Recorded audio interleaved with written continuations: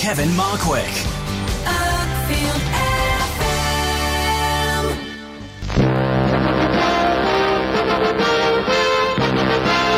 A warm welcome to you all. Hope you'll thoroughly enjoy our programme.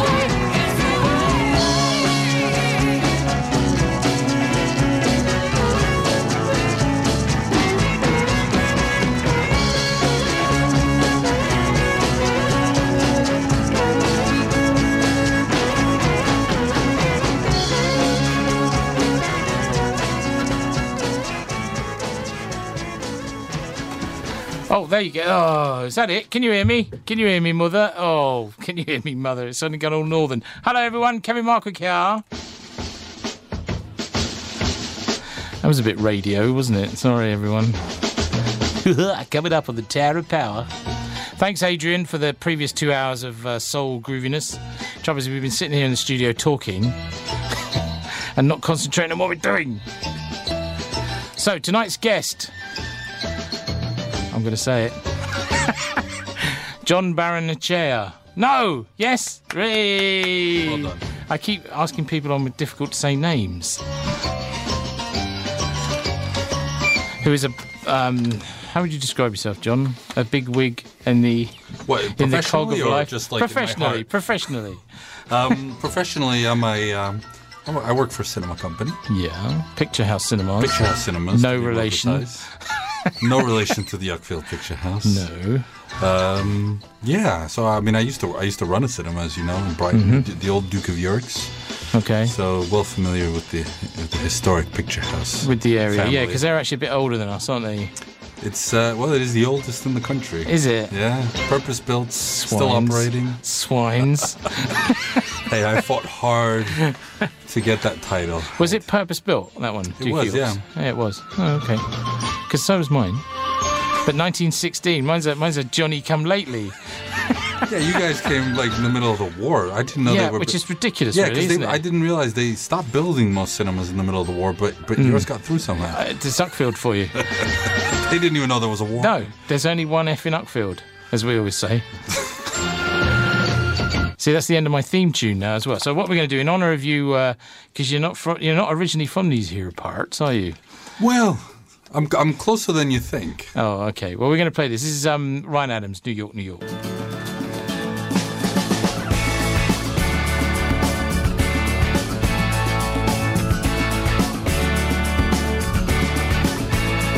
Well, I shuffled through the city on a 4th of July, had a firecracker waiting to blow, breaking like a rocker who was making his way to the cities of Mexico. Lived in an apartment out on Avenue A, at a tall on a corner of town. Had myself a lover who was finer than gold, but I've been broken, I've been busted up since. Love don't play any games with me anymore like she did before.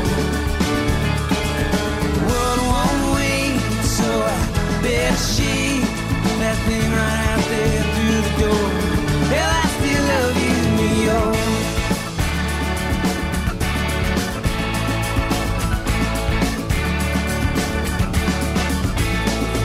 Found myself a picture that would fit in the folds in my wallet, and it stayed pretty good. Still amazed that there's a losing on a loop of the place. When I was drunk and I was thinking of you.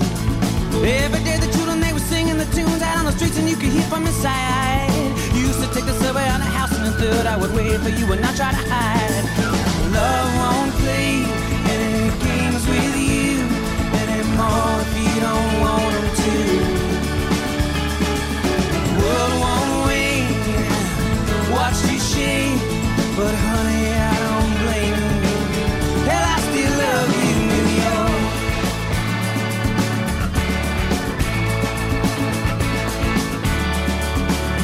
Hell, I still love you, New York. New York. I remember Christmas in the blistering cold in the church on the Upper West Side. Babe, I stood there singing, I was holding your arm, you were holding my trust like a child. Found a lot of trouble out on Avenue B, but I tried to keep the overhead low. Farewell to the city and the love of my life, these we lived before we had to go. Love won't play any games with you anymore if you don't want them to. Sweep and she, this old thing out the door, I'll always be thinking of you. I'll always love you, though, New York. I'll always love you, though, New York. I'll always love you, though, New York. I'll always love you, though, New York. New York, New York from the Gold album, 2001, Ryan Adams. That's a favourite of yours, John. That's why you picked it. You've picked all the tracks tonight. I have picked everything today, haven't I? Yeah, it's all your fault. That's what I normally say. So tonight we're going to have music from Inglourious Bastards, All About My Mother, They Live. We're going to have a big section on Thomas Mann, who's... Not Thomas Mann. Did I say Thomas Mann? You did say, although we could talk about Thomas Mann. I love Death in Venice. That's a bit bizarre, isn't it? Whoa. Whoa. Michael Mann, I think is what I meant to say. Orson Welles, we're going to talk about. Citizen Kane, Touch of Evil. We got a bit on, what's his face? You know, Terrence Malick. Some Lynch. David, see, what happens is you go on air and your head just empties. Yeah. And I know mine's empty most of the time anyway. And some Hitchcock, Casablanca, Third Man, E.T. Oh, just some really, really top drawer stuff, actually. So the next thing, because you picked this Springsteen track out. Yeah. Because it's one of his more cinematic ones. I think so. It's a narrative. I mean, a lot of his songs are narrative, but this one's got a sort of Americana sweep to it, and I think it evokes a movie in my head, at least. Okay. Like a lot of songs on that album, it's a very cinematic, almost film noirish feel to them. He hasn't done, because he did the Philadelphia thing, didn't he? Yeah, he's done some, like he did the Wrestler song as well. I think he got a Golden Globe for that, and then the Philadelphia was an Oscar winner. But it's strange, like his songs almost are movies in themselves, and it's a bit redundant if then you put it on top of a movie in a way, but... I suppose so. No, that makes a lot of sense. So these are your two passions, Bruce Springsteen and Michael Mann. It seems. No, they're the things you're expert about. There we go. That's what you said. That's better. My mastermind topic. Your mastermind topic. Okay, so in the first round you do Bruce Springsteen, and in the second round you do Michael Mann. Yeah, or if they'd allow to do it, because I know you have to do the general knowledge one, which is why I haven't signed up. Yeah. Okay, here we go. This is Thunder Road, of course, from Born to Run.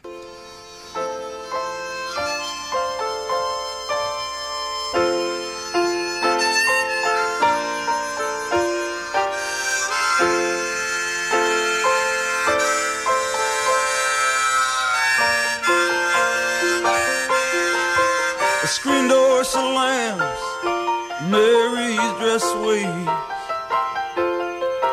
Like a vision she dances across the porch as the radio plays. Roy Orbison singing for the lonely. Hey, that's me and I want you only. Don't turn me home again, I just can't face myself alone again. Don't run back inside, darling, you know just what I'm here for. So you're scared and you're thinking that maybe we ain't that young anymore. Show a little faith, there's magic in the night. You ain't a beauty, but hey, you're alright. Oh, yeah, and that's alright with me.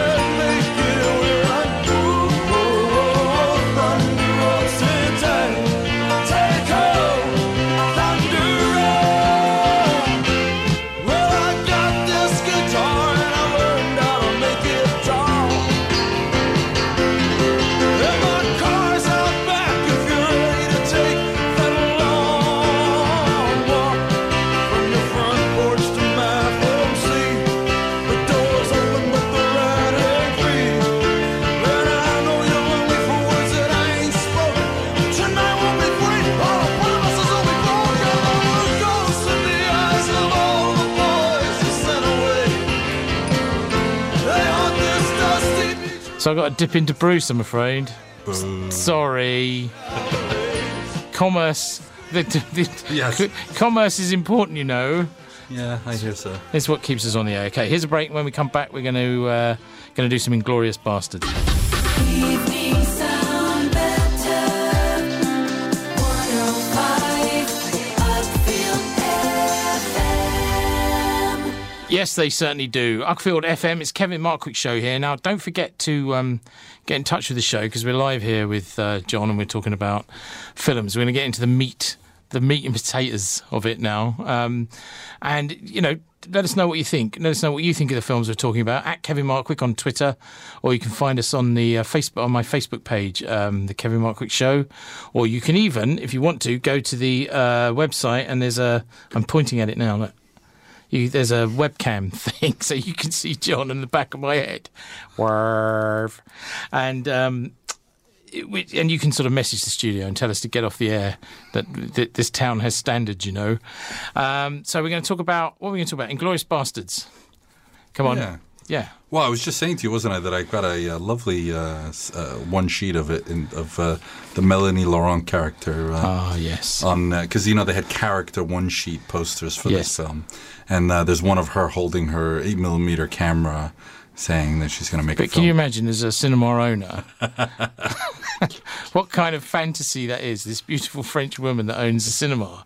Come on. I know. For us, that must be... it's right up there, absolutely. You know, changing the readograph in the middle of the night. I know. It's fantastic. Just, I'd never seen that in a film before. Well, I think the reason, it's obviously, I don't think it's his best film. I just think it's the one that... It's because of the cinema connection. Yeah, because we're cinema people. It's so important, isn't it? I think that whole section on the cinema is just beautiful. It's a beautiful cinema. I love the fantasy of, like, you know, well, spoiler alert. No, just say getting Hitler in your own cinema is, I mean, it's got to be it, isn't it? And actually, it's a very shorthand way of describing to people how dangerous nitrate film used to be. I love that.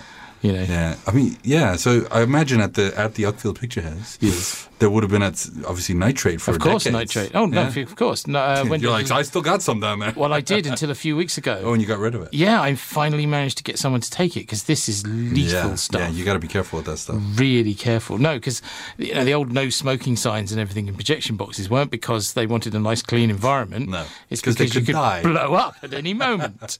Well, I think the BFI are the only one. Oh God, we're really going down. Yeah, no, this is good. This is good. But the BFI are now the only cinema in the UK with a nitrate license. Right. You need a license to show nitrate. You do, because it's essentially flammable material. So it's like, if you were like a gas station would probably need some sort of license to handle flammable materials. So does a cinema for nitrate. Well, you can go. There's on YouTube actually. You've probably seen it. There's you type in nitrate burn. There's American guy's got this 2,000-foot can of nitrate, and they set fire to it, and it's like a jet engine going off. Yeah, because it burns instantly, doesn't it? It burns, and it will burn underwater. Yes, you cannot put it out, which is why now. I mean, the Americans called it the booth, and they keep wanting to call it that over here, which is very annoying. But it's the box. It is the box, projection box, and the reason that I assume you know why it's called the box. I do, but I would love to have you tell me. Because in the days when it was in village halls and it was a sideshow, it was a tin box. Because the film was so lethal that the projectionist would be literally locked inside it. It was about protecting the audience. Yeah. The projectionist, well, let's see what happens. But, you know, my dad used to run nitrate, and he said we didn't think about it. We just didn't, it was how it was. Yeah, and all the walls were lined with asbestos. Yes. And we had these shutters on the portholes. If you pulled the handle in the foyer, all the shutters would come down. And as a kid, I so wanted to pull that handle. And he still wanted to lock that projectionist in. But he would never let me pull that handle. No. I so wanted to pull that handle. Do you still have those shutters? No, we don't. We took them out when we converted to 2 screens. Yeah, because at the Duke of York's, the shutters are still there. They're just frozen up. They're just set in, but you can still see them. And whenever I bring someone up to look at the box, I've never been in the box though. Oh, you should come. Yeah, I should come out and have a look. We should make an appointment on air. We should. But people are fascinated by those because they do just fall in front of the portholes and isolate the projection box. Isolate the projection, yeah. Is the handle still in the foyer? No, the handle's upstairs, so I think it was probably locally actioned. Right. But a lot of projection boxes also used to have escapes. They used to have entrances and escapes onto the outside to roofs and Yes. rooftops and to the streets. It was lethal. Yeah, so you could just literally escape. And of course, it was a carbon arc. Yeah. Which, I mean, now we have a high-intensity xenon lamp, Yeah. but in those days it was a naked flame Yeah. sitting Essentially, it was a behind them. chemical. Was it? Is it chemical? It's silver nitrate is what Right. it is. So it's not like a limelight, which is like a chemical reaction. Is No, what, you mean a carbon arc? Yeah. No. Have you not seen carbon arcs? No? Oh, it's, that's a shame. This is. I'm putting on a sad face for this. Yeah, I can't see. yeah. They basically have oh man, this is going to get really nerdy. A positive and a negative, Right. And it's basically electrons. When you energize the negative, it bombards the positive with electrons, Right. and it heats up and into a naked white hot flame. Nice. And there was always an art to keeping the gap exactly right, so that it burnt exactly right. And conveniently, just probably 12 inches away is a bit of It's a bit nitrate. of nitrate film that would kill you as soon as look at you. But what they had were fire traps in the top and bottom of the projector. So, because of course the other thing is, we've all seen that bit where the safety film burns in the gate, yeah. where it kind of opens up. When it gets locked and then gets- the light burns through it. Burns Yeah. through it. Well, safety film just crinkles up, which came in the mid-50s. But nitrate would just... So you And had for those who haven't seen that, just Yes. watch Gremlins. Go for a good Gremlins, example yeah, of it. or Gremlins. Gremlins Yes, is a good one. that's not a good one for projections. It would frighten the bejesus out of you. I mean, the first time I showed it, you hear this... What? Oh my god, yeah. That's They didn't brilliant. warn us about that. So, yes, for cinema, people in the exhibition business like us, Inglourious Basterds touches an think interesting nerve. And it's not, like you say, it's not... I think it's a better film than... for me, it was a better film than the last one. What was Django. it? Yeah. I quite like Django, but I quite like a lot of Tarantino. I think there's better and worse ones, but I'm always excited when his film comes out, and I'm always surprised and have a lot of fun with his films. Yeah. So, and it's always, I don't always agree with him, but he's always really provocative and Which is the important thing. yeah. Given I'm what so we have to bored put of up these with. movies that are just predictable. Like I go to the movies now to be surprised more than anything, and like not knowing what's going to happen next is so exciting because it's so rare. Of course, that's part of my shtick, actually, is that if I don't know what's going to happen next, you win. I don't even care if the film is quite ordinary. If I can't work out how it's going to play out, Yes. you win. Absolutely. Even if it's an ordinary film. Because like, your standard blockbuster, you know exactly Yeah. what Act 3 is going to look like, Absolutely. and that's so boring. And then you're just biding time. You're just Even that film, what's that? What's his name? Ben Affleck film. What was the one with the heist in it? The with Town? The Town. yeah. I couldn't work out how it was going to play out. And I thought, Really? well, this is quite an ordinary film, but I still couldn't work. And I thought, you Well, win. I could have you told win, Ben. Well, just watch Michael Mann's Heat for where he took all his ideas from. Oh, right. Okay, well, we'll get on to that. This is actually a strange bit of music. Yeah. It's let's look at Nick Perito. Is that right? Anyway, Perito. it was a single, wasn't it? It was a hit record. But it was originally written for The Alamo. Dmitri Toynkin wrote it as a song. It actually has words to it. But I think this is the opening sequence. Is this the sequence at the beginning? No. Let's play it and find Let's out. play it. Here we go.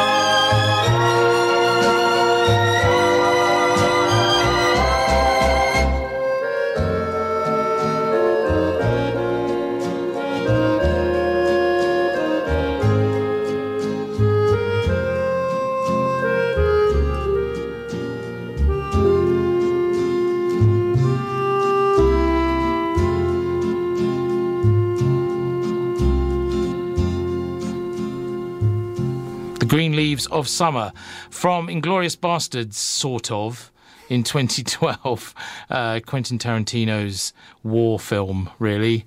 Because he doesn't really use, does he? He doesn't have scores written. Yeah, he doesn't commission original scores. No, he just uses everyone else's. But he sort of, I mean, I think the way he uses music is the way he makes his films. That it's a patchwork. It's like he's like a hip hop artist in the sense it's all samples. And some people don't like that. I quite like it because it's, if you know anything about film history, it's fun identifying it and kind of going, oh, it's that, Yeah, which is why I found that strange about Django, because a lot of what he was referencing was some rather iffy 1970s cinema, wasn't it? Well, it's that sort of exploitation. Yeah, and drum and Mandingo and things like that. I mean, really odd films, which took a lot of money in their day. Yeah. But they're not films you'd be particularly comfortable about screening now, are they? No, but that's his whole thing, isn't it? Is resurrecting the forgotten crass gems of the past is his motif, if you will. You know, I mean, he's done it, Kill Bill and all those films. It's like bringing back things that he's loved, but are not necessarily well loved. I remember them all because they were part of my childhood. Yeah. I grew up with the posters. I'd go in and the posters were there, and they were all very. And the old man would talk about how well this had done or how well that had done. So that's my memory. Had first-hand experience. Absolutely, yeah. It's kind of. I mean, it was quite. See, for me, these are sort of things that I might have caught like on late night on TV rather than in a cinema. Yeah, I saw most of these things in the cinema because I was lucky. Well, lucky. I'm using inverted commas here in that. He didn't worry too much about X certificate stuff particularly, right? So because I think Mandingo was an X, wasn't it? Right. And so it was a strange childhood, to be sure. Then. Yes, it was. Right, we're going to play some All About My Mother. Cool. I'm going to play that bit of that now. I've got a couple of minutes before I have to do another break, and then we'll talk about that.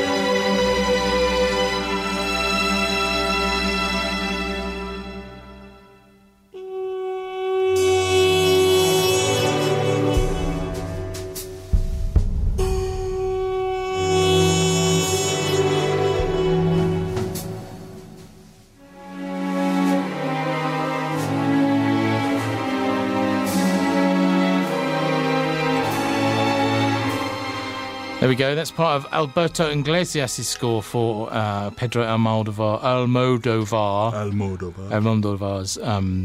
All About My Mother. All About My Mother. Todo si... Oh, my Spanish is not so good. Todo sobre mi madre. There we are. It's kind of considered... It's one of his best, isn't it, that I one? would say, in my opinion, it's definitely his best. It's his most mature work, and it's a lot of fun, too, but it's heavy hitting and... It's extraordinary. It's an incredible film, yeah. My particular favourite is Hablo con ella, Talk to That's the her. one. That is good too. Same era, I think. It's like a couple of years away from it, and it's he was clearly like a proper grown-up filmmaker, but it wasn't just all parties what it was at the beginning. No, and I think you could, because the risk again of sounding like an arse, to have some Go on. but to have some knowledge of how Spain was at the time these films was made actually really does inform the films. And particularly that kind of off the leash stuff in the 80s after But they Franco. used to call it the La Movida because everything was moving and everybody was taking their clothes off. And after 40 years of harsh dictatorship, fascist rule, yeah. And of course, it's as he's grown, and I think that's what happened with the last one. Skin I Live In? Yeah, no, the airline one. Oh, the Fly Away whatever with me. it's called. Yeah, I don't know. Oh, that's terrible, isn't it? Someone somewhere is shouting at the radio going. Yeah, that one. But the satirical element of that was so strong. I mean, presumably the Spaniards were rolling around in the aisles laughing. It was very much lost in translation. Yes. I thought because I saw it and laughed the whole way through, and other English-speaking people said, "What was that all about?" Right. So, yeah, context is everything. Okay, we're gonna have a break, and then when we come back. From Almodovar to Carpenter. 105 Upfield FM. Hello, everyone. You're listening to the Kevin Markwick Show, and my guest, Jon Barrenechea. I got it right? Yes! I just gave you a thumbs up. He did. I should have just done that, shouldn't I? For the non-webcam audience. Big man in the Picturehouse chain. Are we rivals? Well, sort of. We're not a chain, we're a group of cinemas. A group of cinemas. Oh, yeah, mustn't use the word chain. We're not Tesco.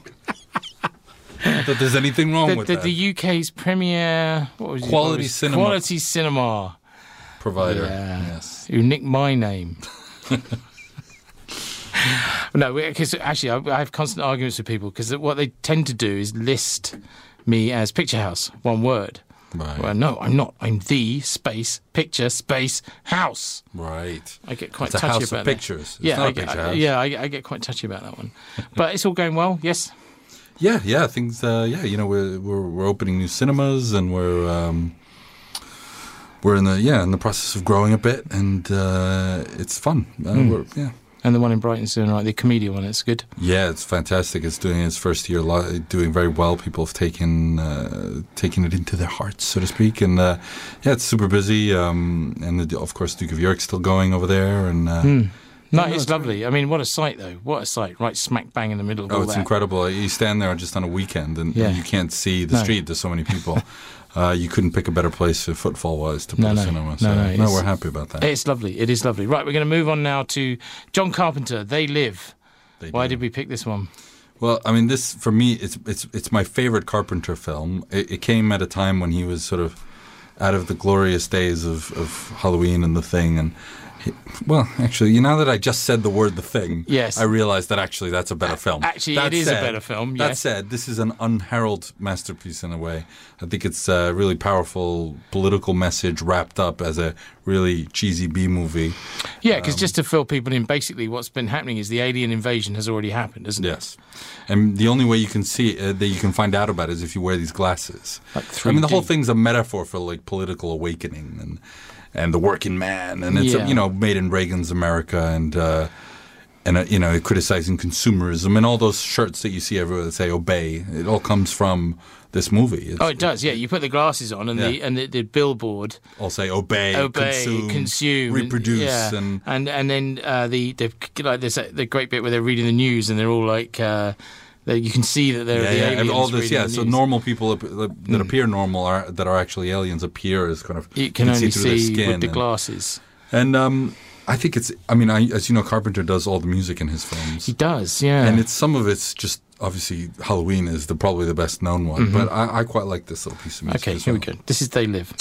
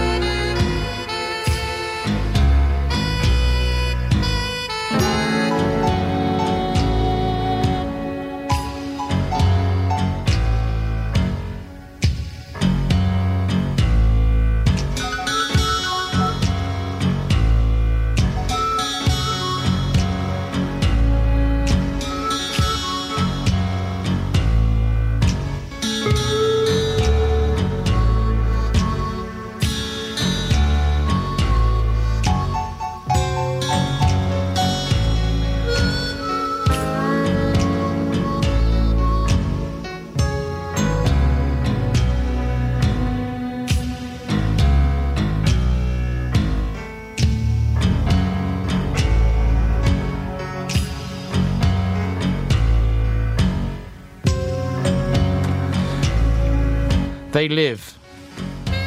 They do. They do. What was the quote? I'm here to do two things. Chew gum and kick ass, and I'm all out of chewing gum. What a fine piece of... Tom Stoppard could not have written a finer line, I'm could he? telling you, it's the lexicon of B-movie language. It's fantastic. B-movies, yeah. Maybe, because you're originally from New York. Is that what it is? Come on, because we clearly there's some Spanish going on here and something from New York. Yeah, Explain to me. well, I'm not from New York. My mother is from New York. Okay. Born and bred a New Yorker. And my dad's from the Basque region of Spain, or the Basque country. And I was actually born in Italy. So it's a tricky one. But I lived in New York for a few years. There's got to be a joke there somewhere, isn't there? I know, a rabbi, a priest, yeah, I'm sure. Well, that's all. It's great though, isn't it? It's like a. It's all right. Yeah, it's just every time someone asks me where you're from, it's you go. Oh. So I just say, shorthand is American. American. So because that's what it sounds like. It sounds about right. Yeah. Okay, now we're going to get into Michael Mann. Great. Which you have to tell us all about now, because we're going to start with Thief. Okay. Why are we starting with that one?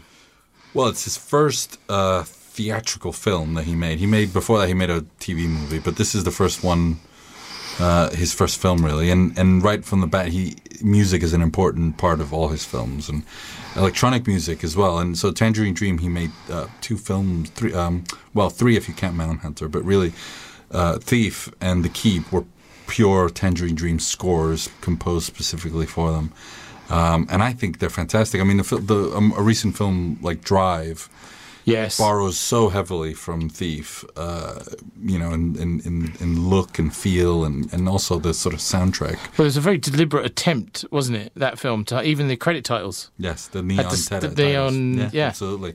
So I think it's quite important. I think it is very 80s in a way, but I think it really holds up, and I think pretty much everything he does is great. So, but he's American cinema, isn't he? I mean, he's very much American cinema. He taps into all this, the man doing his job and the last job, and it's quite romantic, and it's quite. But I think his technique isn't like John Ford, for example. It's more European influence. So. A lot of interesting, work with slow motion. Yeah, he allows his film time, doesn't he? I mean, the one thing Michael Mann films are mostly is long. I don't know. Thief's like 100 minutes. That's is not it? bad. Yeah. Oh, okay. So that was his. Hang on, let's have a look. So that was his first film. Yeah. I was trying to think, who made To Live and Die in LA? That wasn't him then. No, that was Friedkin. Friedkin. I always get those mixed up. It feels like it should be a Michael Mann film. Yeah, well, it's. I think it's very influenced by that sort of style, because the most influential thing Mann's ever done is really Miami Vice, the TV show, which brought cinema to the small screen in a way, because it was the first TV show that kind of, for its time, felt like a movie. It was very, it was more violent. It was more, and I'm putting this in quotes, realistic. Obviously, we look back at it now, and all we see are white suits. White suits and shoulder pads. Yes. But apart from that, I mean, the way it was put on, and also, obviously the Phil Collins song was quite important, and so. But the use of music and cinematography for TV was quite revolutionary compared to things like Starsky and Hutch and so on. Yeah, which were those overlit. Yeah, that kind of real cardboard cut sets. This was use of real locations, and yes. So that was very influential on all cop movies from the 80s onward. Things like Beverly Hills Cops, whether it was comedy or straight up 48 Hours. All those movies and obviously To Live and Die in L.A., which also shares with Mann the William Peterson starring role. I think that's what confuses That's probably me. confusing. Manhunter obviously is a Peterson starring. Yeah, okay, well, let's hear a bit of Tangerine, because Friedkin used Tangerine Dream in his remake of Wages of Fear as well, didn't he? So it all starts to, yes. Which I think was called Sorcerer for some right. bizarre reason. Have you seen it? It's fantastic. It is amazing. I They've still just prefer the Clouseau one, but I think it's... No, fair enough, but there's a new Blu-ray. They've remastered it. It looks great. Oh, okay, we'll have a look at it. Okay, we can't play all of this because it kind of goes on a bit, but this is this is from the Thief soundtrack.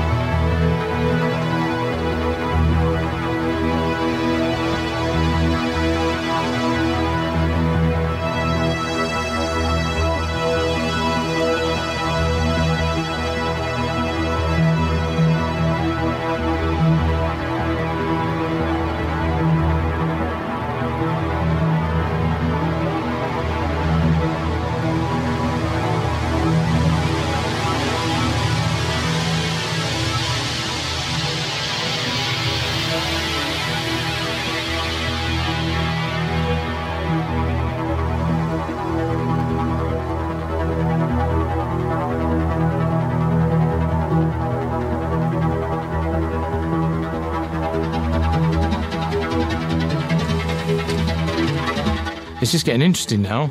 It's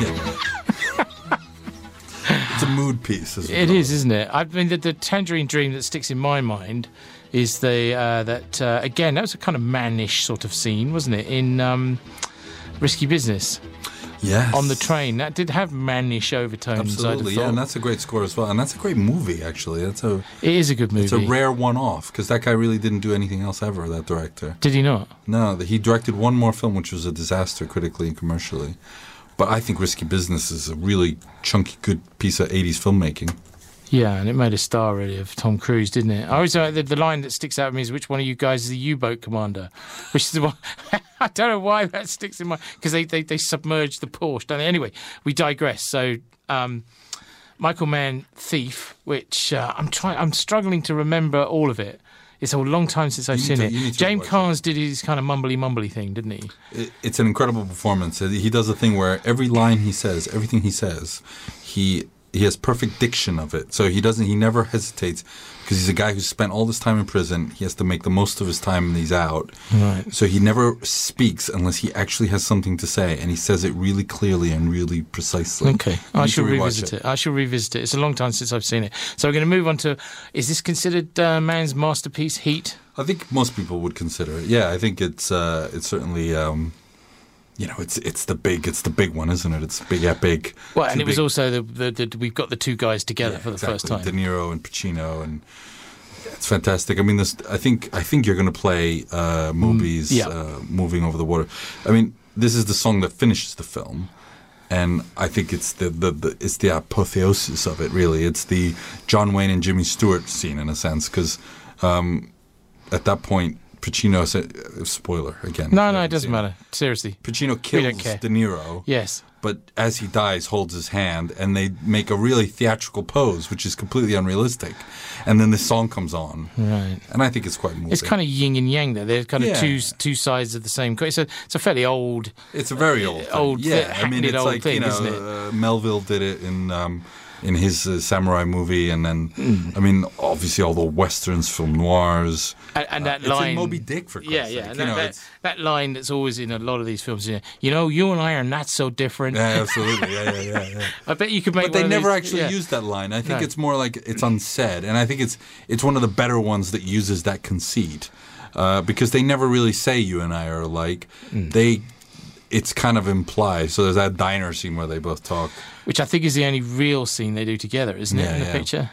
I'm pretty sure it is. I remember being slightly disappointed that the wife character, for instance, was treated not particularly well in that. It was she had the same dialogue all wives of cops have, and you're never home, you're coming, what kind of life is this? And I thought, come on, you can do better than that. Yeah, I know. I mean, the criticism is sometimes of Mann films is that he doesn't... the women characters are sometimes undeveloped, but he's so narrow-minded in his focus to what the drive of the film is, that he makes no apologies. It's about these men who are really good at their jobs, and often that job is a crime, but it could be, a journalist it's a very or a boxer. It's a manly man. It's a manly man world. film, and of course the shootout sequence is the one that kind of sticks in your mind, isn't it? I mean, it's quite amazing because it's urban combat that is more realistic. All those guys will have used real weapons. His attention to detail is quite well known, and it goes on for a realistic amount of time. People run out of bullets. Civilians do get hurt. It's not heroic in a sort of like a Tom Cruise action movie, maybe like a Mission Impossible. Yeah, it's more grounded, and stakes are really high, and it's quite tense, and I think it's incredible. Yeah, and even Val Kilmer's good in it. Okay, here's Moby.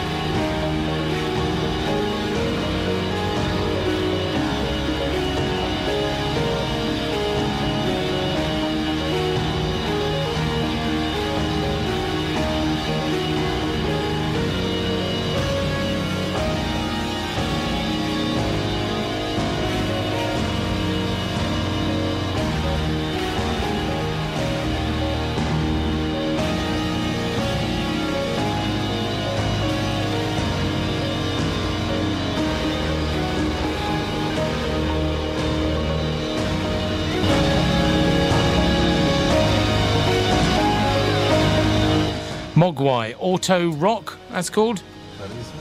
Oh, you like? You've been mucking. He's been trying to Instagram himself. I was Instagramming the mic, not myself. And that's from Miami Vice. That's the one. Yeah. Was that not a totally pointless film in the end? I don't It didn't think take so. money, did it? It didn't take money. No. It was a disaster commercially and critically. Although it's one of those things. It's like Eyes Wide Shut. When it came out, very poorly regarded. It's building up. I run into so many Miami Vicers. Really? It's like That's what we call ourselves now. Do you have a special secret signal so that you know? Yeah, that's it's who a white blazer. You roll your sleeves up roll on our your sleeves up jackets. and wear a mullet. Yeah. No, I think this is an amazing film, and I think you should look at it again. I will. It's a watershed in terms of editing, digital cinematography, sound editing. I think it's got a really strong collection of action scenes in it. It's sort of the Man quintessential plot boiled down to its essentials. But why did he feel the need to make that picture? I mean, he'd made the TV show. Yeah, I think that was probably. I don't know the conversations, but I imagine the studio said, "Look, we have a successful property. Do you want to do it?" And because he owns the property, he said, "Okay, I'll do it." So I guess if he didn't do it, someone else would have. Yeah, done it. I think someone, a Michael Bay, for example, would have done it.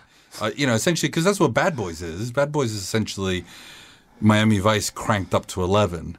So he took it, but rather than do what people expected him to do, which is a loud, colorful film, he did a really dark, mumbly one, which I think kind of put people off. But I think it's fantastic. For me, it's one of the best films of that decade.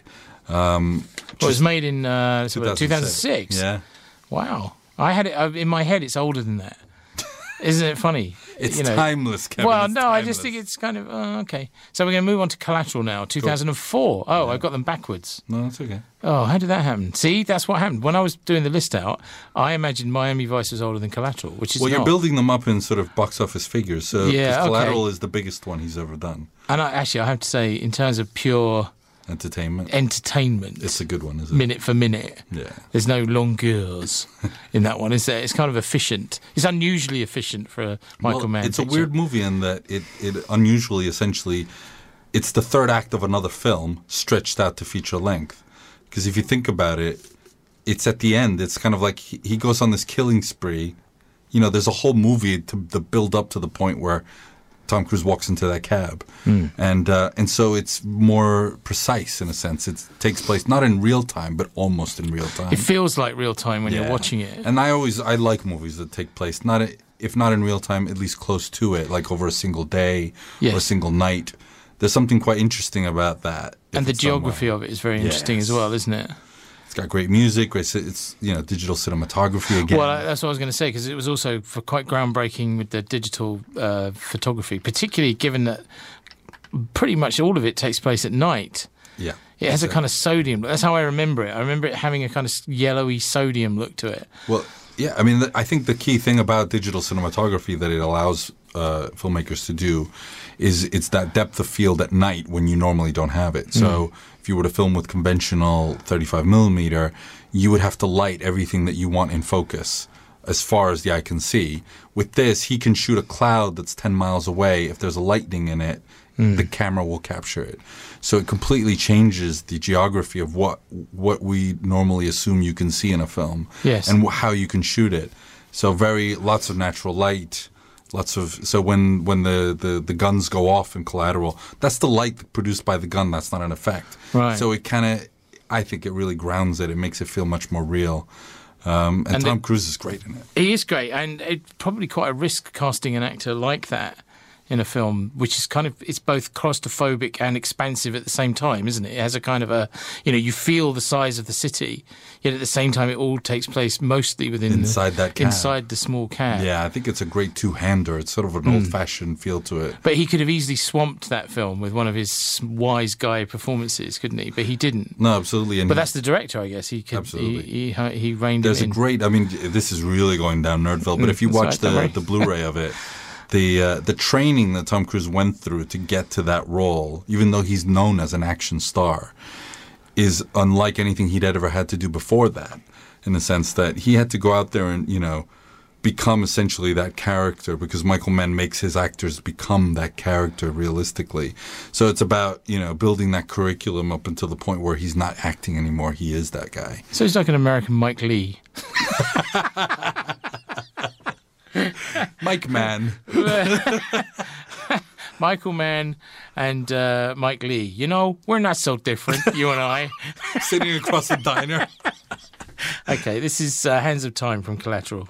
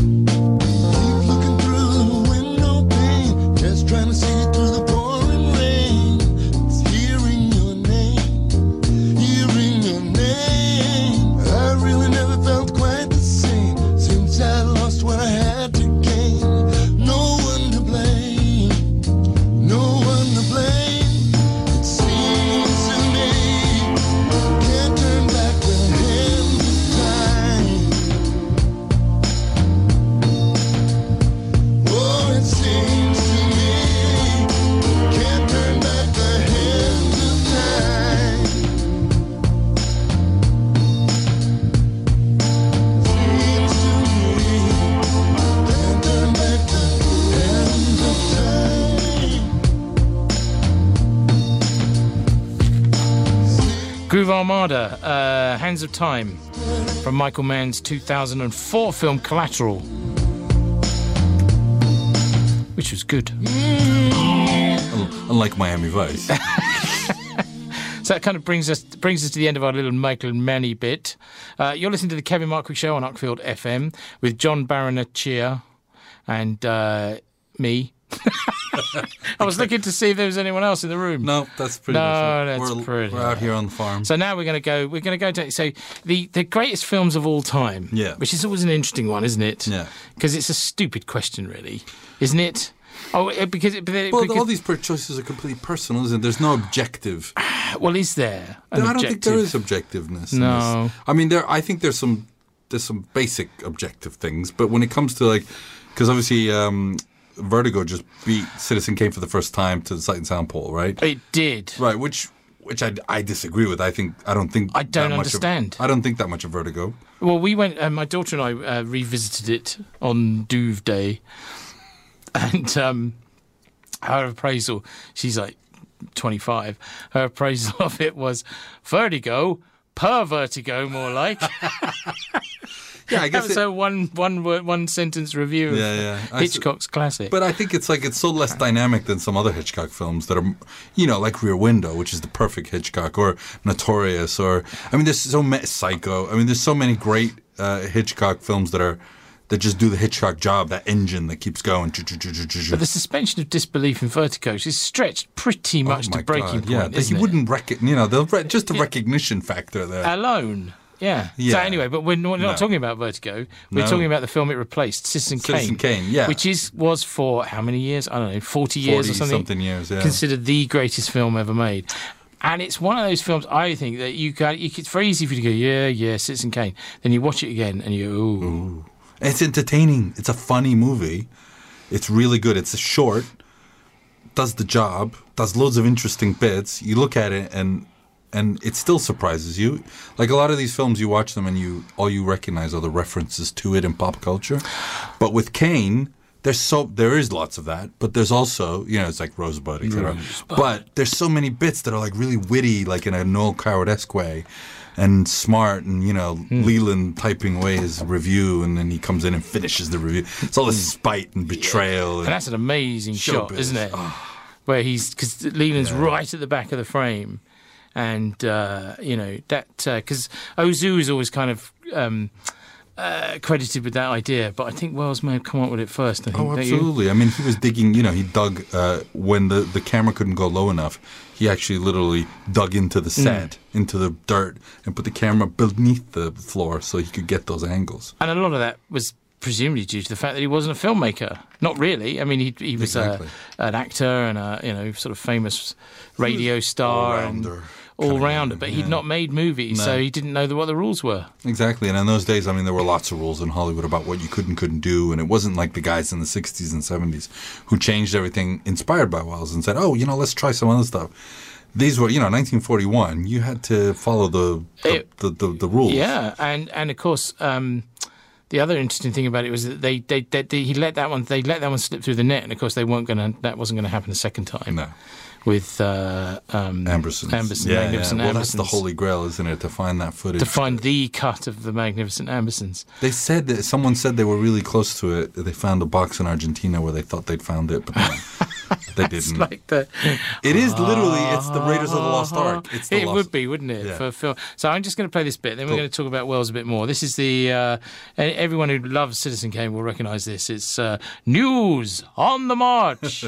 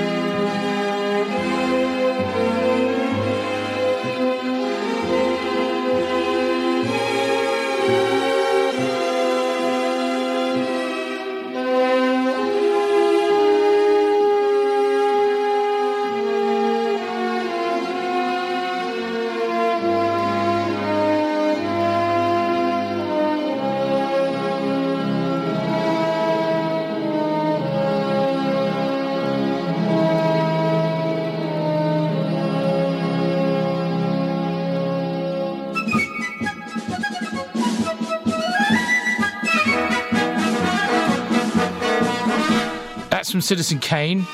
41. That's amazing, 1941. We went up to, last year, on my birthday, my mate and I, we went up to Hearst Castle. Really? Yeah, that's in amazing. California? Yeah, that's amazing, which of course is what the story is supposed to be. Yeah. Saint Simeon? Yeah, Is well, that what yeah, they it's out in, I don't know, it's Northern California. up the PCH. Yeah, It's yeah. kind of, misses up the PCH. Only an Englishman would say that, wouldn't he? Do you like it up the PCH? And you can see, I mean, the minute you see it, you can see exactly what Wells was doing. Well, because he was he was a friend. He used to be invited up there for parties because he knew Marion Davies. That whole crew, Charlie Chaplin, Marion Davies, that was the Hollywood elite of that time. You know, they were the kings of Hollywood. And Wells was a raconteur, a guy who held court. Yes. So he went up there and he used all that stuff. And Herman Mankiewicz as well. Old money family. And to make a full-on satire Incredible. using a Hollywood studio, Incredible. I mean, that's a lot of chutzpah, really, isn't it? It's like if someone made a movie about Murdoch right now who'd been on the inside and seen everything that went on. But a full-scale, big budget. Exactly. Because it was RKO. And put George it wasn't Clooney in the part and do the whole thing. Yeah, it was an RKO picture. Yeah, I mean, yeah. there was, in fact, there's a great TV movie called, I think it's called RKO 185 or whatever it's called. Yeah, 18 whatever. With, what's his name? John Malkovich and Liev Schreiber. Yeah. Which is really interesting. I'm not sure if it's a good film, but as I a don't think buff, it's very kinda- accurate because it takes the point of view Right. of Pauline Kael, which I disagree with. So. Oh, okay. Hey, I could literally do an hour. we on could go that. here all night. Let's do an ad break. Uckfield FM. You're listening to Uckfield FM. Kevin Markwick, Jon Barrenechea, sitting here talking. Is it nonsense? No. No, this is We're talking about this movies, is the stuff dreams are made of, which is our most favouriteest thing because we're both exhibitors. You see, which is not the same as exhibitionists. No. Well, exhibitors. There's not that many of us out there, is there? Not really. No, I think it's a thing that most people don't even know is a word or exists. Do you think so? I think so. I mean, I do encounter puzzlement when I tell people that. This is why I tell people I work for cinemas, not making them, but not making in the films. movie business, but an exhibitor. It's a pretty groovy thing to be, though, isn't I think it? it's great. You know, I don't know. I think maybe this says too much about me, but it's the safest and nicest place in the world to be, isn't it? Sitting in a movie cinema? theatre. Yeah, just sitting in there. It is my favorite place. I can sit there all day from beginning to the end Well, of I the day. do when we go on festivals. You know what it's like. Yeah, It's like you just- from 8 in the morning till midnight. You're there, And I can't think of anything better other than getting drunk and having dinner, which you can do at the same time. which you can. Right, so we're going to stay with Orson Welles for a bit. Well, for one more. The Extraordinary Touch of Evil. Yeah. Which was it a bit of a rehabilitation for Wells? That Well, one it was another shot. So he got a shot to direct. Charlton Heston was attached to star, and he asked for Wells to direct. because 1958. So we've gone from 41 to 58 because So he he'd fell gone out of on favour. into exile. So he'd gone into Europe. He'd made a couple of Shakespeare films, Othello, Macbeth, great films, but made no money on them. You know, really, really difficult time for him. So he came back. Charlton, he was going to just do the bit part in the movie, and Charlton Heston said, "Why doesn't he direct it as well? He's great." So he directed it, and it was brilliant. But of course, fell foul of the studio system, and they took it away from him. Changed the score, recut it, released it on a double bill with another sort of terrible B movie, and only the French got it. But why did this happen consistently to Wells? It's an interesting thing. I mean, it's almost like he became a parody of himself in that regard, didn't he? He just couldn't. I don't know. Is it because he wouldn't let it go, or were his ideas so avant-garde or different? I think they were. I think it's hard to imagine what it's like making Citizen Kane in 1941 as quite a fresh-faced, youngish bloke. Yeah. So I think what he did is he essentially pissed off all the people in power, and that set the tone from then onwards. I mean, I think far more difficult people worked for decades. I mean, John Huston was a maniac, and he made. But he knew how to play the game, didn't he, Exactly. Huston? Yeah. That was the thing. But I guess, it's just a different personality, isn't it? I mean, Orson was was bigger than life. He didn't want to make films for hire. He wanted to make his films, and but it's, you know, he was a remarkable actor as well. I mean, if you think, I mean, people tend to forget. It's The Third Man. Well, but the Wells legend is, you know, all about these half-made films or kind of slightly compromised films that he made. But, you know, he was a dashing leading man in Jane Eyre. And there was what's the one where The Stranger in Town? Is it Stranger in Town? The Stranger. Well, he directed that one. That was a great movie. Probably, yeah, it's great. But it's actually his only real for hire film he ever made, because that one was straight up. It was actually a bit of a hit. Edward G. Robinson as the Nazi. Yeah. No, Edward G. Robinson as the cop investigating. Yeah, no, absolutely. And Wells as the Nazi. Wells was the Nazi. Yes. Because, of course, that was the thing. And that great scene with the tower, the clock tower. Yeah. I thought All chimes at midnight again, you know, that kind of... and I think there's some good films out there that he actually... Like, if you watch F for Fake, which is one that he managed to finish and is... I mean, it's about 40 years ahead of, you know, something like the Banksy movie, wishes it could do. And this film did it 40 years before. It was a fine film. Incredible. Yeah. There's, you know, Chimes at Midnight exists in some form.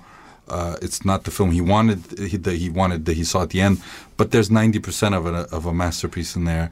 There's a lot, you know, Touch of Evil now with the recut. It's considered a masterpiece, and the one actually that always sticks in my mind is the one he made with his then wife, Lady from Shanghai. Lady from Rita Shanghai. Hayworth. That's great. incredible. And that amazing sequence in the Hall of Mirrors at the end. It's just, I mean, that must have been a nightmare to shoot, I should think. But I mean, being married to Rita Hayworth alone, come on. Yeah, that's it. I've won at life. Yes. But yeah, all that glitters is not gold. No, I do know that. Well, I don't know that, but that's the story, isn't it? Keep going for the gold. She was difficult. She was difficult, wasn't she? I think. But she suffered from dementia in the end, didn't she? Yeah, no, she was a troubled girl. I mean, that was a troubled relationship. I mean, he was, you know, a ladies' man, to say the least, as well. So, you know, it's... I love the story that he used to drive around in an ambulance. Yeah, to get from radio set to from CBS to NBC, because it was the quickest and easiest way to do it. But we're going to play the main title from Touch of Evil, which, if you are a film nerd, you will know that is probably considered one of the greatest setups in cinema history, where you've got this amazing tracking shot where they switch from Mexico back into the US and following the car and Charlton Heston. Yeah. And that slightly odd makeup that Charlton Heston wears in that film. I'm not sure it's fully successful, is it? But but that shot, I mean, if anybody who's ever worked in production watches that and says that must have taken so long, because everything has to work on one take. Absolutely, and there's hundreds of people moving around there. And it's definitely, I mean, the biggest homage to it, I suppose, is in Robert Altman's, you know, the one about the writer. The player. Oh, yeah, of course. Yes. That's almost a direct homage. And they even talk about it's very meta because they talk about it in it. It's kind of all that rest of it. Okay, so this is the music from Touch of Evil, which was written by somebody really famous. I should know that. Mancini, Henry Mancini. Oh, Henry Mancini. Mancini. Or Mancini. Is it Mancini? Mancini? Let's call I think the in whole thing Italian off. you call him Mancini, but he probably said Mancini because he wanted to get around. Here we go.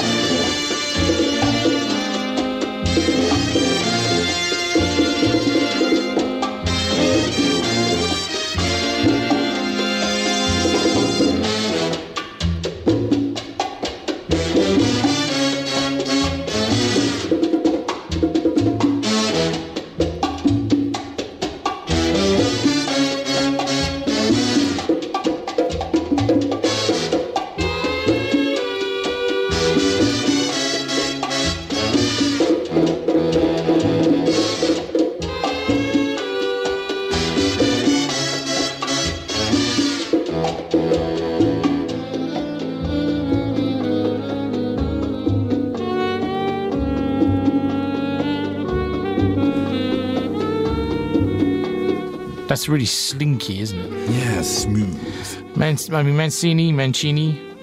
He's Pink Panther really was his most. That's really his wasn't it? biggest thing, and then also Moon River. Breakfast Breakfast at Tiffany's. But that's from Touch of Evil, Orson Welles film. So if you don't, you need these aren't films that they show on television like they should. You know, when I was growing up, that's how I learned about a lot of this stuff. Exactly. Film education came from like old scratched VHS tapes and late night screenings of... Late night screenings, Movie Drome on BBC Two with Alex Cox. Used to show a lot of odd stuff. But also Sunday afternoon, when I was a kid, the BBC would show a melodrama of some description. Right.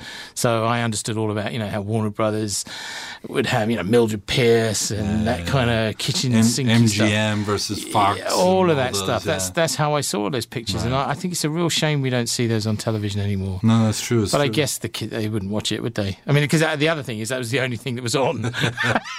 I think what we should do is shut down all the cable channels. All other channels and show make everyone watch Waterloo it. Bridge. Like in The Postman, where they make everyone watch The Sound of Music on a loop.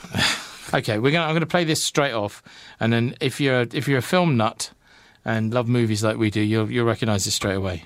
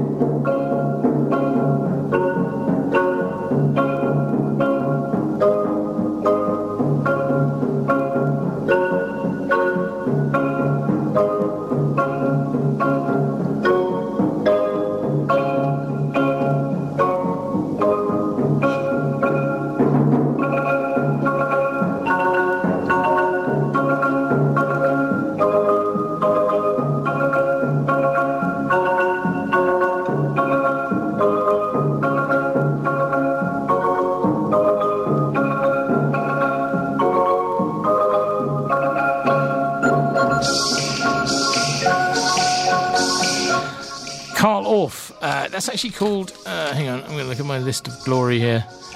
Gassenhauer. Yeah. Now, I think many people will recognize, it's funny, it's kind of like a generational thing. Lots of people will recognize this music from a more recent film called True Romance. Well, you say recent. Yeah, and it's 20 years old. But it's actually from Badlands, which is, and then the two sort of lovers on the run from True Romance is obviously an homage to that, I would say. But it's Terrence Malick's film Badlands with Sissy Spacek and Martin Sheen. That's right. Which was, in many ways, a forerunner to a lot of films. Even Natural Born Killers owes it some kind of... Oh, absolutely. Well, it's the same screenwriter. In a sense, True Romance and MBK are both Tarantino Right. scripts. Oh, okay. Yes, of course. So there you go. So he's got that theme, I think, of the lovers on the run going through it. But there's no rationale to the story in the end, is there? I mean, they're just she's sort of besotted with him because he shows her a way out from this. Yeah, she's a simple girl. He looks a bit like James Dean, as she says. And I mean, going back to Bruce Springsteen, he made an album called Nebraska, which is inspired by the Badlands, by the movie. Oh, okay. And one of the lines in one of those songs is where he says, where the guy explains himself why he killed all those people. He says, I guess there's just a meanness in this world. And it's not assigning responsibility. There's no sociological explanation for it. It's just sometimes the banality of it is there. And that's, and this guy's an empty-headed He's an idiot, isn't whatever. he? Is he an idiot? I think he is. I think he's vain. He's vain. He's very vain. And he has no compassion. And, he's a sociopath. Technically he's a sociopath. He has no empathy for anyone. But aside from being very beautiful in places, like we were just saying while that was playing, that particular piece of music plays several times in the picture, but there's a point at which she burns the house down. Yeah. It's her or him, I can't remember. They do it together. With her father inside. Yeah. And this kind of rather beautiful music, which is actually written for children. It was a children's thing. Plays over this scene, so this kind of counterpoint.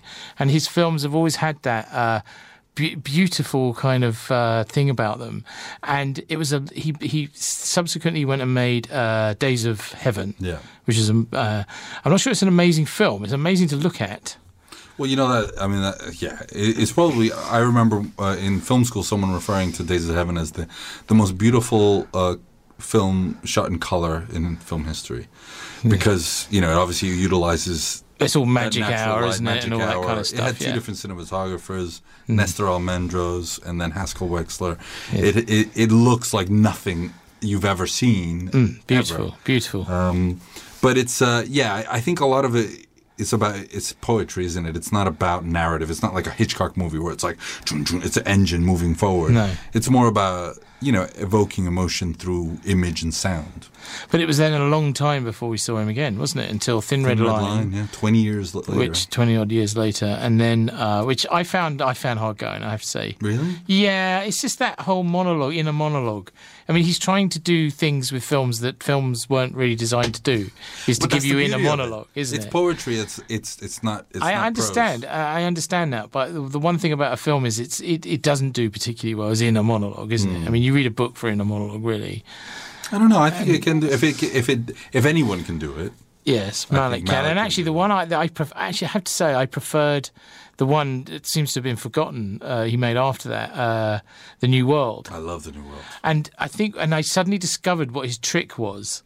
And what it is I mean, whether he does or not, I don't know, but this is how it appeared to me, is that he would shoot a sequence and then cut the dialogue out and leave the bits in where they weren't speaking. And that's what gives it that kind of weird, slightly surreal or sort of ethereal feel. But that's exactly right. I mean, because I've read a lot about how he shoots films. And he does shoot. There is a script. They do shoot dialogue. But he'll usually cut out most of it. Yeah. The same way he cuts out loads of parts. Like famous actors. In Thin Red Line, there's scenes with Martin Sheen and Gary Oldman and you've never seen because he cut them out. And there's loads of... he shoots movies with people and then he just says, no, you know what, that's unnecessary. But it's like he's giving you the spaces. Yeah. It's really weird. The spaces in between. The words, which is... Yeah, and then he fills them with sound, with music, and then some monologues which he records after the fact. But of which the most extreme proponent being the track we're going to play, Tree of Life, which had all that mother, father... You loved it, didn't you? Yeah, but you can't be on. You can't be on a film's case just because they have accents. No, it's not that. It was. I don't know. I mean, It was a film that. It was a film. Ultimately, what the hell do I know? But I loved it, hated it, loved it. All the way through. The experience of watching it was all of those things. Yeah. You wonder at that extraordinary, birth of the universe sequence. What's it doing in the middle of this film? Well, I mean, I have an idea, but it's sort of like, in the end, it doesn't matter, does it? I suppose, like a Kubrick film, you got to watch it a few times, and it grows on you. I don't think he's Kubrick. He's clearly immensely talented, but I don't think he's quite Kubrick. You disagree with me, but no, not in terms of like who's better, but in the way that sometimes when you watch a Kubrick film the first time, you're like, what was that? And then you watch it again, and it gets better and better and better the more you watch it. But do you not think that Kubrick is taking the external view all the time, whereas Malick is trying desperately to get inside the characters, Well, I think- and so that we can literally see the Be world inside through their their brain. eyes. Yeah.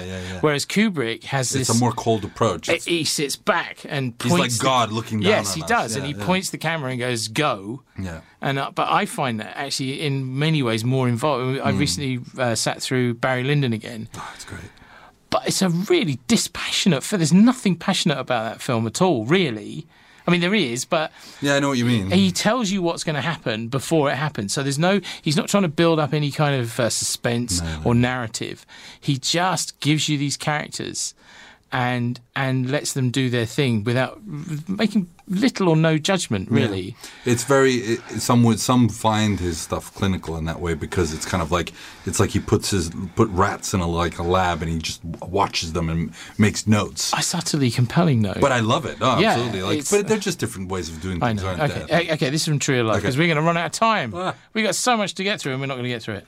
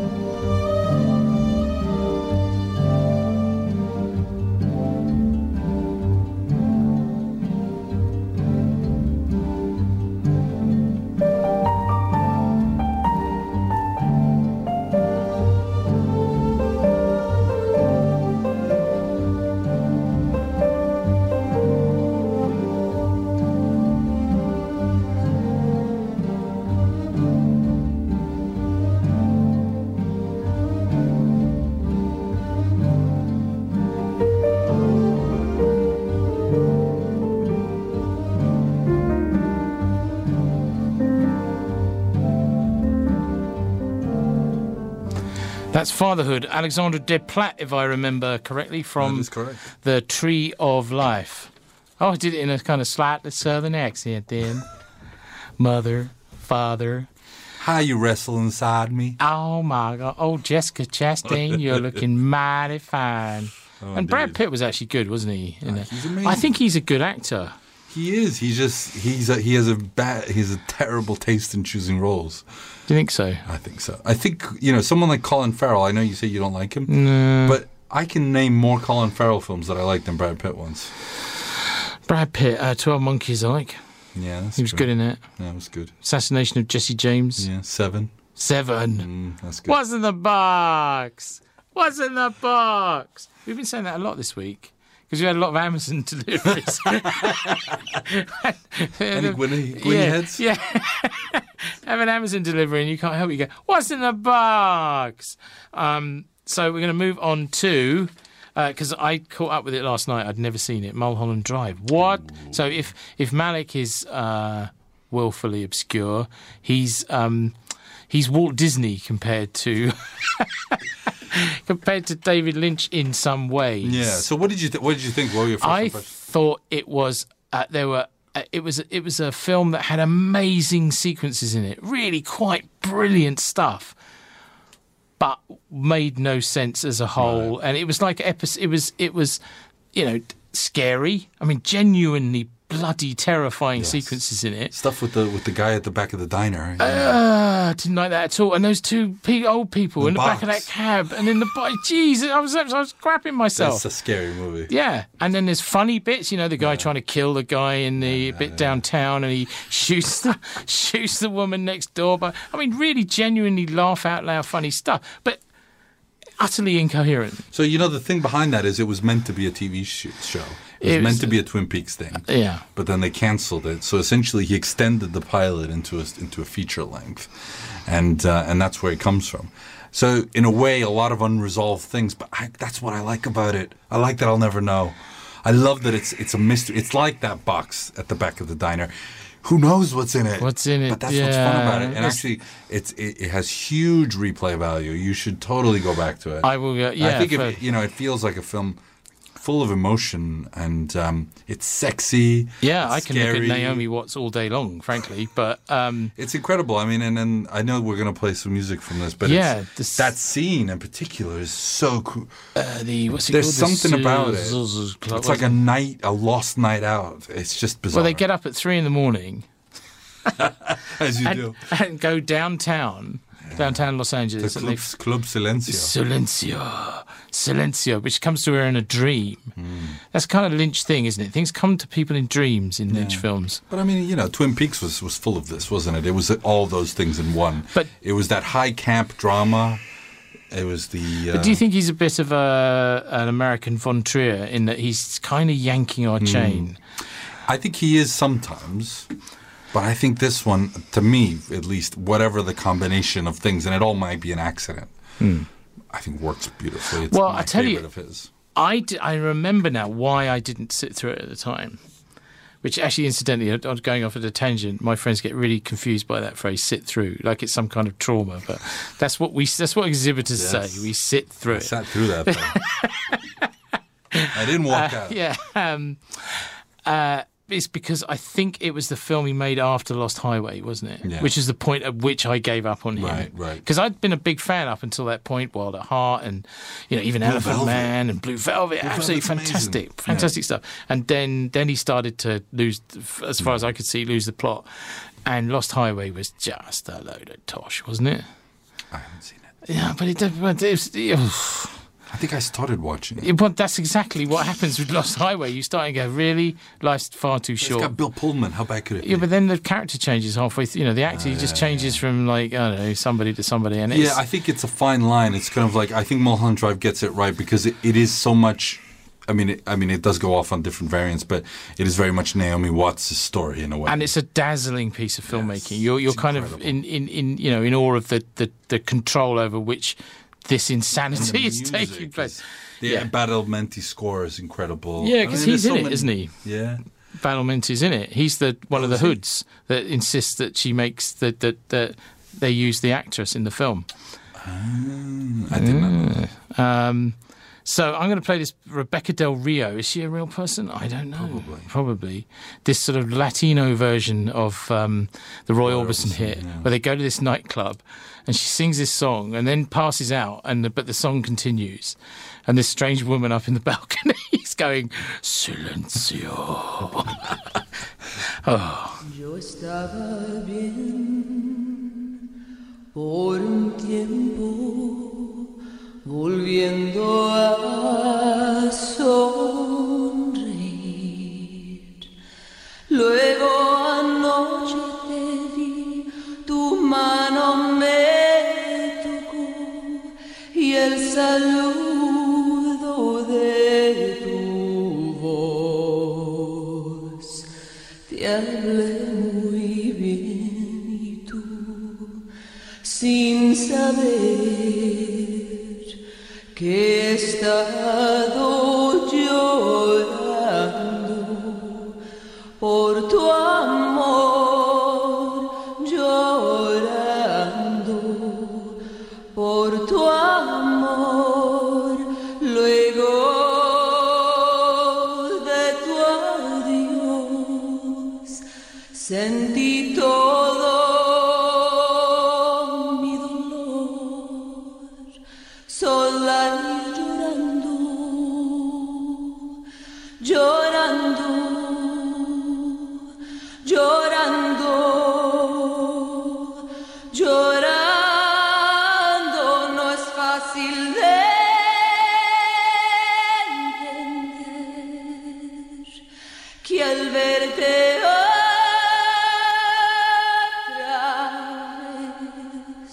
yo esté llorando.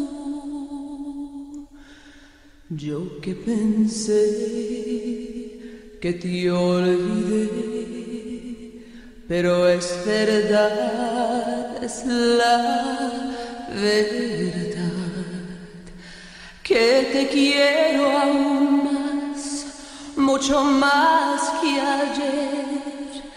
Dime tú qué puedo hacer. No me quieres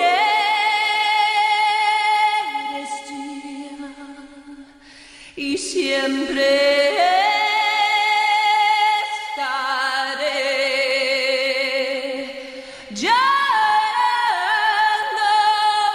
por tu amor, llorando por tu amor, tu amor.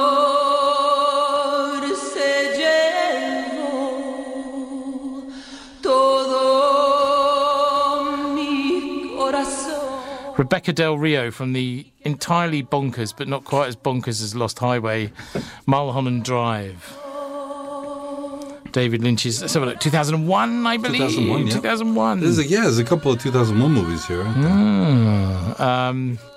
And then he did Straight Story after that. I liked that. I know a lot of people didn't. No, it wasn't Straight Story after. After that, it was the... that crazy thing, Empire. Oh, Inland Empire. Inland Empire. Yeah, that was his first fully digital film, and I couldn't handle more than 20 minutes of it.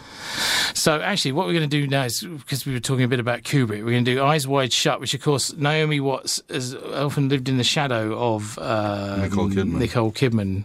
And actually, I think Naomi Watts is a better actress. I agree. Yeah. But this is an amazing kind of thing, and it's not survived in the same way as most Kubrick films, has it? Would you agree? Well, its reputation, for the time being, I don't think it has been revived.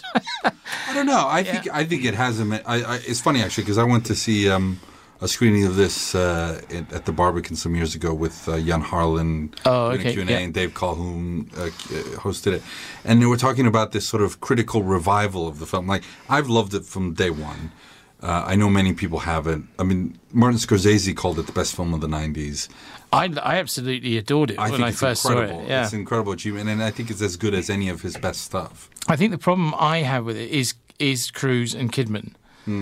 In many ways, I'd much preferred it not to have been two high-wattage film stars who also happened to be husband and wife in real life. Kind of, for me, distracted a little bit from the story. I think, again, it's one of these, like all the Kubrick ones, because, you know, when Ryan O'Neal was cast in Barry Lyndon, he was a massive star, a teen idol. You know, Love Story had been 2 years before.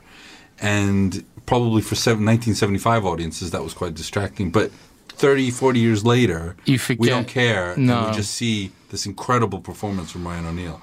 So I think it's like Kubrick made films for, you know, not for the decades, but for the for the hundredths, for the centenaries. You know, he made them for 100 years. I think you're right. I think in an odd sort of, this is a really weird analogy I'm going to come up with now. It's a bit like the difference to me between Pixar and DreamWorks. Yeah. People love DreamWorks pictures, but they are not going to last because they make jokes about Kanye West and all this kind of zeitgeisty stuff, whereas the Pixars are very careful to make their films... classics. Like an old Disney film that you can still watch Snow White. Because it doesn't refer to, you know... They're classic fairy tales told with modern technology. And I think Kubrick does the same thing. Absolutely. He's telling stories about love. I mean, it's based on a novel from the 18th century, the Schlitzner book. So it doesn't really matter Tom Cruise will be long forgotten, and Kubrick will stand. Will stand. Yeah. I thought some of the sets were a bit. You could see that wasn't New York, couldn't you? But that's the whole point. I mean, back to the dreaming thing of it. You could interpret that the whole thing is a dream. When he comes back at the end and says to her, she says, "There was a dream, and there were all these men, and it's a mirror reflection of what he was actually doing." So, was he dreaming? Was she dreaming? I think part of the unreality of those sets wasn't just about Kubrick not wanting to fly. I think part of it was, he was trying to construct. Because an imaginary version of New York. Because they've constructed fake New Yorks all over the world all the time, and they look fine. But this one was particularly unreal. Okay, so we're going to play. It's actually a piece of what would you call it? Source music? No, that's not right. Baby Did a Bad Thing by Chris Isaac. Yeah. And again, I just wanted to say before we played it, this is kind of fairly unusual for Kubrick. He didn't do this very often. Like go, whoa, that's a cool track. He did. I mean, because that's the effect it has in the film, isn't it? Because they used it in the trailer, and as soon as the trailer comes, you go, "Whoa, that's cool!" And it was unusual for Kubrick. I mean, he used a lot of music that he'd brought in from outside, but he wasn't flashy, in the way a Tarantino, you say Little Green Bag at the beginning. Will use Give Me Shelter. Yeah, and you go, "Oh, that's amazing! It's cool!" But Kubrick didn't do that very often, but he did with this, which is kind of interesting. Here we go.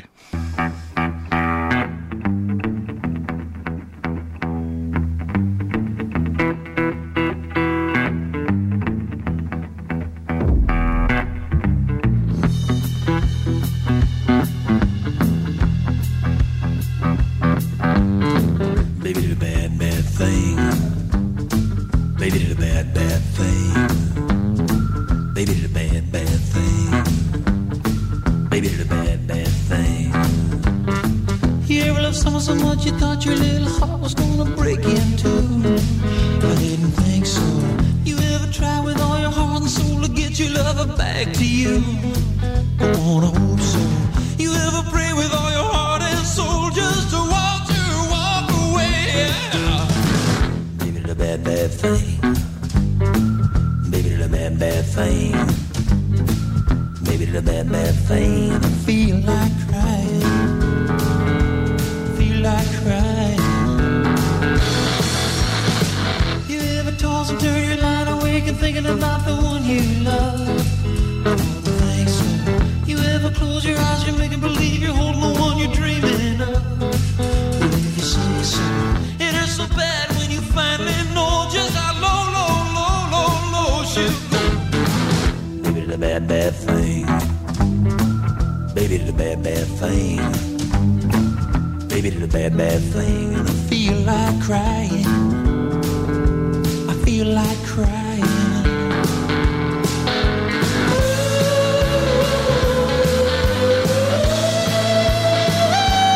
Feel like crying. Feel like crying.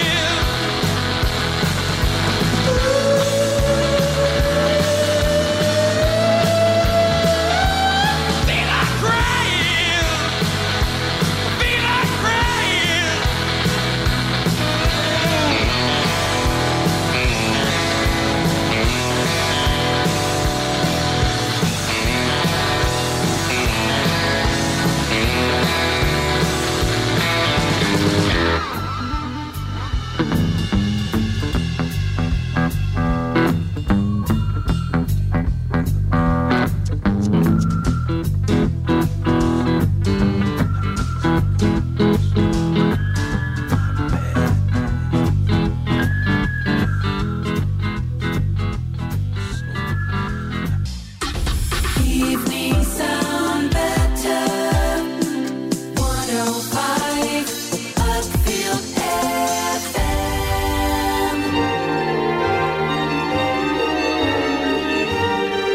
Blimey, that came in a bit.